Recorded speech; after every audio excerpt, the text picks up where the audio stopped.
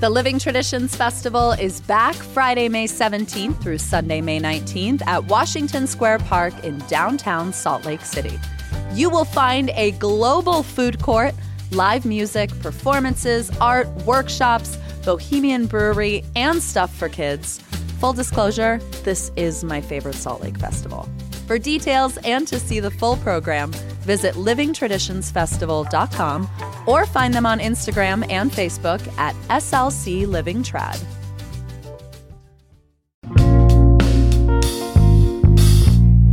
Here is what Salt Lake's talking about. Last summer, Salt Lake City introduced a new public safety program, uniformed park rangers to be stationed at our various city parks. So, with nearly a year under their belt, what have they been up to? And what exactly is the scope of their enforcement? It's Monday, July 10th. I'm Ali Vallarta, and this is CityCast Salt Lake.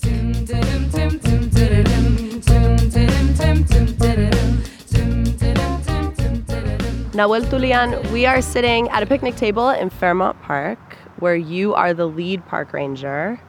When did you decide you wanted to make a career out of working in parks? I think for me, I did have access to the outdoors, pretty low barrier access. So my dad would take me out fishing at a state park that's only like an hour away, or just have those little opportunities that definitely were formative for me and making me realize I could, do this for the rest of my life. I think one of the advantages of this position is that it's very accessible for a lot of people. I personally could not afford to be a park ranger in Zion National Park. Yeah. That's just not, it doesn't align with my life. So I think having this opportunity here in Salt Lake City, it opens the doors for a very diverse set of rangers that may have not stepped into this world if it wasn't for this very unique opportunity of being an urban park ranger.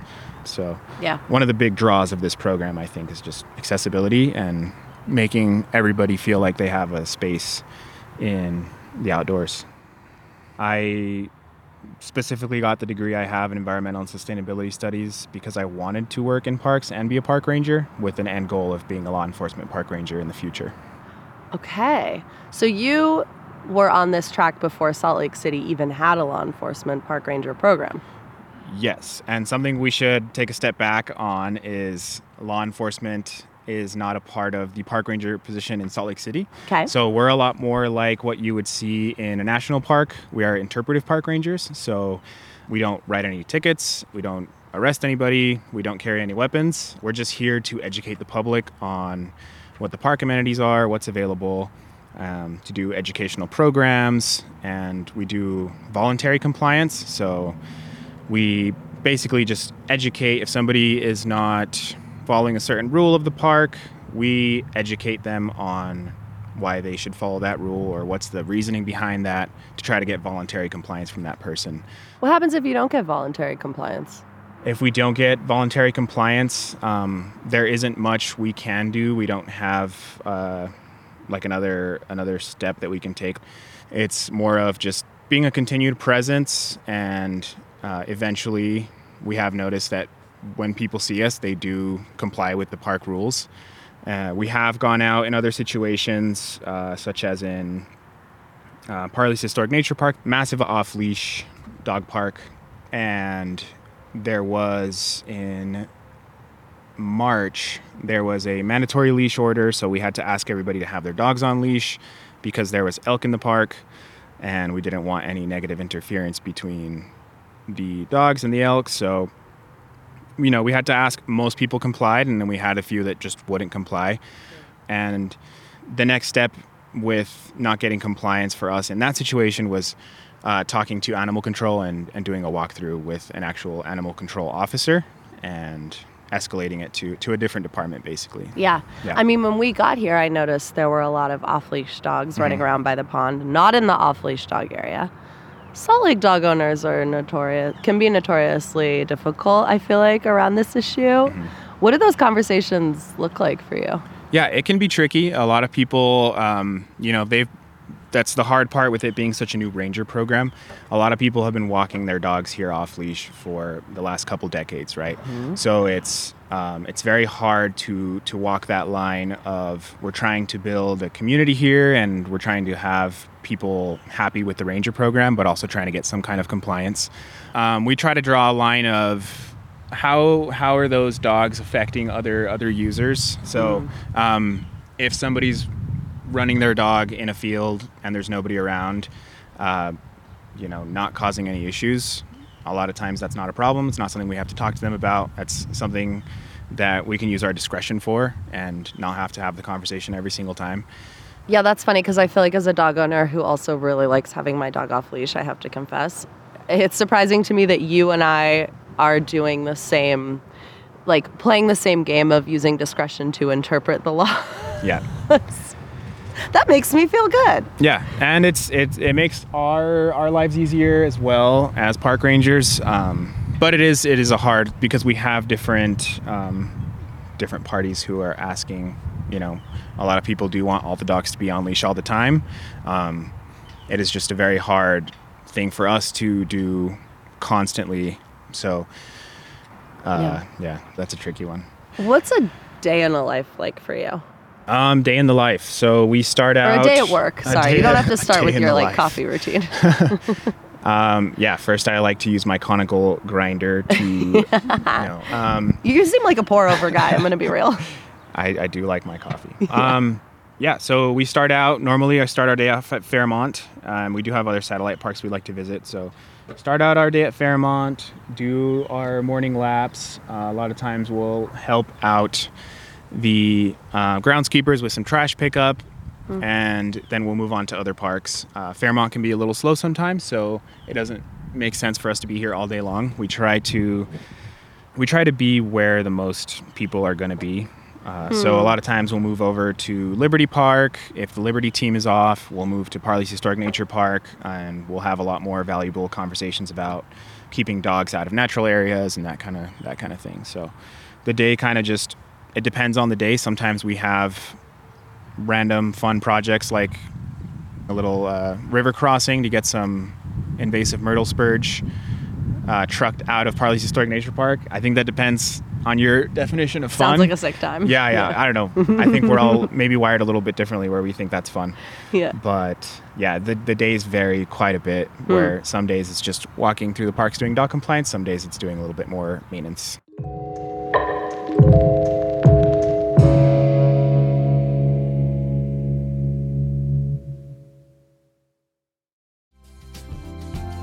Whenever posture comes up in conversation, we all do that thing where we immediately sit upright and pull our shoulders back. Did you do it just now? I did a movement session with Chandler at Embodied Patience, and after a few gentle corrections, I was surprised to find sitting up straight is incredibly easy. Chandler's practice combines over a decade of study in yoga, Pilates, and the Alexander technique. So why should you invest in your posture? Let's start with the link between better posture and better breathing. Whether you're returning to activity from an injury, looking to manage pain, or just have the sense things could be a little easier, Chandler will teach you to create sustainable movement habits so that you can enjoy the things you love for longer. Maybe that's running marathons. Maybe it's walking the dog. Visit embodiedpatience.com to book a session with Chandler and give yourself the gift of your own attention. Spring is when leases expire, and if you're looking for a new or better apartment situation, here's the scoop at ICO Fort Union. Fort Union is ICO's newest build in Cottonwood Heights off 1300 East and 6720 South. And as they say in real estate, location, location, location. ICO Fort Union puts you 10 minutes from the mouth of Big Cottonwood Canyon and central to all the Fort Union shops and restaurants. But the complex is located on a dead-end street, so you get peace. ICO Fort Union offers studio 1, 2, and 3-bedroom apartment homes, plus these very cool 3-bedroom work-live apartments. So if you're starting something new, you can live above your business space. Amenities include a pet spa, a spin loft, a bike hub, and EV charging stations. And they are signing leases right now. So visit liveatfortunion.com for a tour. Well, it's interesting because when this program was announced by the mayor, the park ranger program, it was sort of billed as a way to create a sense of safety in parks where there were concerns about crime. Mm-hmm. And some community members kind of bristled at that because Salt Lake City has a no camping ordinance, and there was fear that your job would be to enforce that ordinance basically and move people that are unsheltered out of parks. How do you interact with people who are unsheltered in the parks? Yeah, we try to, again, like any other user in the park, we try to have a positive relationship with them. Having a negative relationship with somebody and trying to ask for any kind of compliance, it's going to be way less productive than, garnering a relationship first and then asking politely to have some kind of outcome. So our main goal with people who are unsheltered in the park is really just offering them resources to try to give them some kind of route to get out of the park more permanently instead of just asking them to leave for the day. Of course, we do have, just like dog compliance, we have situations where you do cross a line of, okay, it's time to have a compliance conversation about what we're seeing here with maybe it's excessive trash in the park or an encampment where it's just not the most acceptable place, where it's really hard for other people to enjoy the park if they're in a certain location. But yeah, we never kick anybody out of the park, and our main objective as park rangers is to offer help and to help them get connected with resources is a big part of what we do with the unsheltered community. So it's specifically not in your purview to enforce the camping ordinance? Yeah, it is not. We do partner with the HEART team. They work and do rapid intervention. They do encampment impact mitigation. So if we do see a camp that is kind of getting out of hand, that is something we will take a picture of, report it to them. Then they will send out somebody from Volunteers of America, try to get them connected to resources. And then if there is still no action there, if people aren't taking resources, then that moves over to their camp being cleaned up. So yeah, we have other people in the city who do those things, who take people out of parks, but park rangers absolutely do not kick anybody out of the park. How would you define getting out of hand? Because I feel like everyone in this city has a different definition of that, as evidenced by how our mayoral election's coming along. Yeah. For us, getting out of hand is just, we have some campers in Hidden Hollow. They keep their camp really clean. A lot of times when we're coming through, they're sweeping up, cleaning up after other campers and keeping the area clean. We never see any drug paraphernalia, and if there is ever anything, they will tell us about it so we can help them clean that up. And so we don't have any problem with those kinds of situations. When we have, let's say, a camper who sets up a tent in a wildlife area or directly on a sidewalk where it's very obvious that they're affecting other people's ability to use the park, then that's a conversation we're willing to step in, ask them to move to a different location. But yeah, usually out of hand is just, you can pretty clearly tell there's just trash everywhere. And so pretty simple. If they're not being a good steward of the space, like we would ask anybody else in the park to be, then that's something that can be a little out of hand and we'll have to escalate. I want to ask you about spending basically every day in the same space, because this park looks, it is bigger than it looks, I will say. We just took a lap and I was surprised at how big it is, but it's not that big. Mm-hmm. You've been on this gig for about 6 months, you said.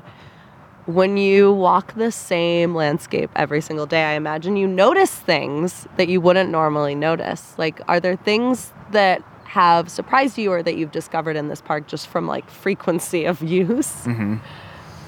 I think what has surprised me, I would say, is just kind of the patterns of usage, seeing as the seasons pass, where different people use the park differently. But yeah, occasionally very random things like you'll stumble upon a rock and say, was that there last week? I don't know. I've walked through here maybe 60 times and I don't remember if that 1,000-pound boulder was there. So yes, things do surprise you, but Yeah, there's not a ton of surprises at this point. It's all pretty routine, but we do try to break that up by visiting other parks. Do you have like, I hope this question doesn't insult you, but this would be me in your scenario. Like, have you named the animals? We have named, we had an elk in Parley's Historic Nature Park that was spending a lot of time in the BMX park. We did name him Bruno, I believe that was.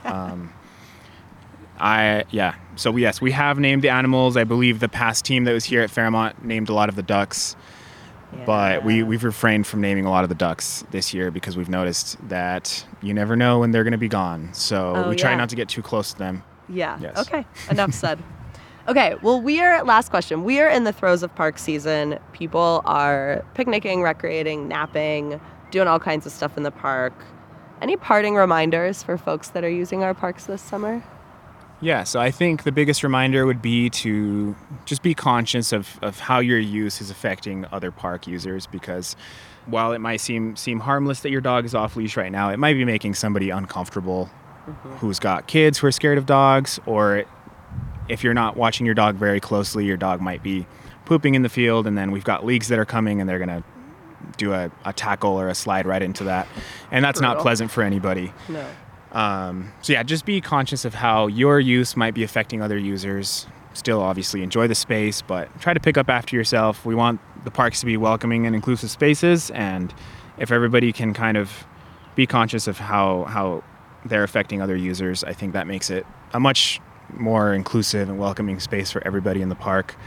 Also, just come prepared. It's going to get really hot, so bring lots of water, wear sunscreen, wear some kind of sun protection. There's lots of amenities in the park, but still, it's a good idea to come prepared. Salt Lake City Park Ranger Nahuel Tulian, thank you so much. Yeah, thank you for having me.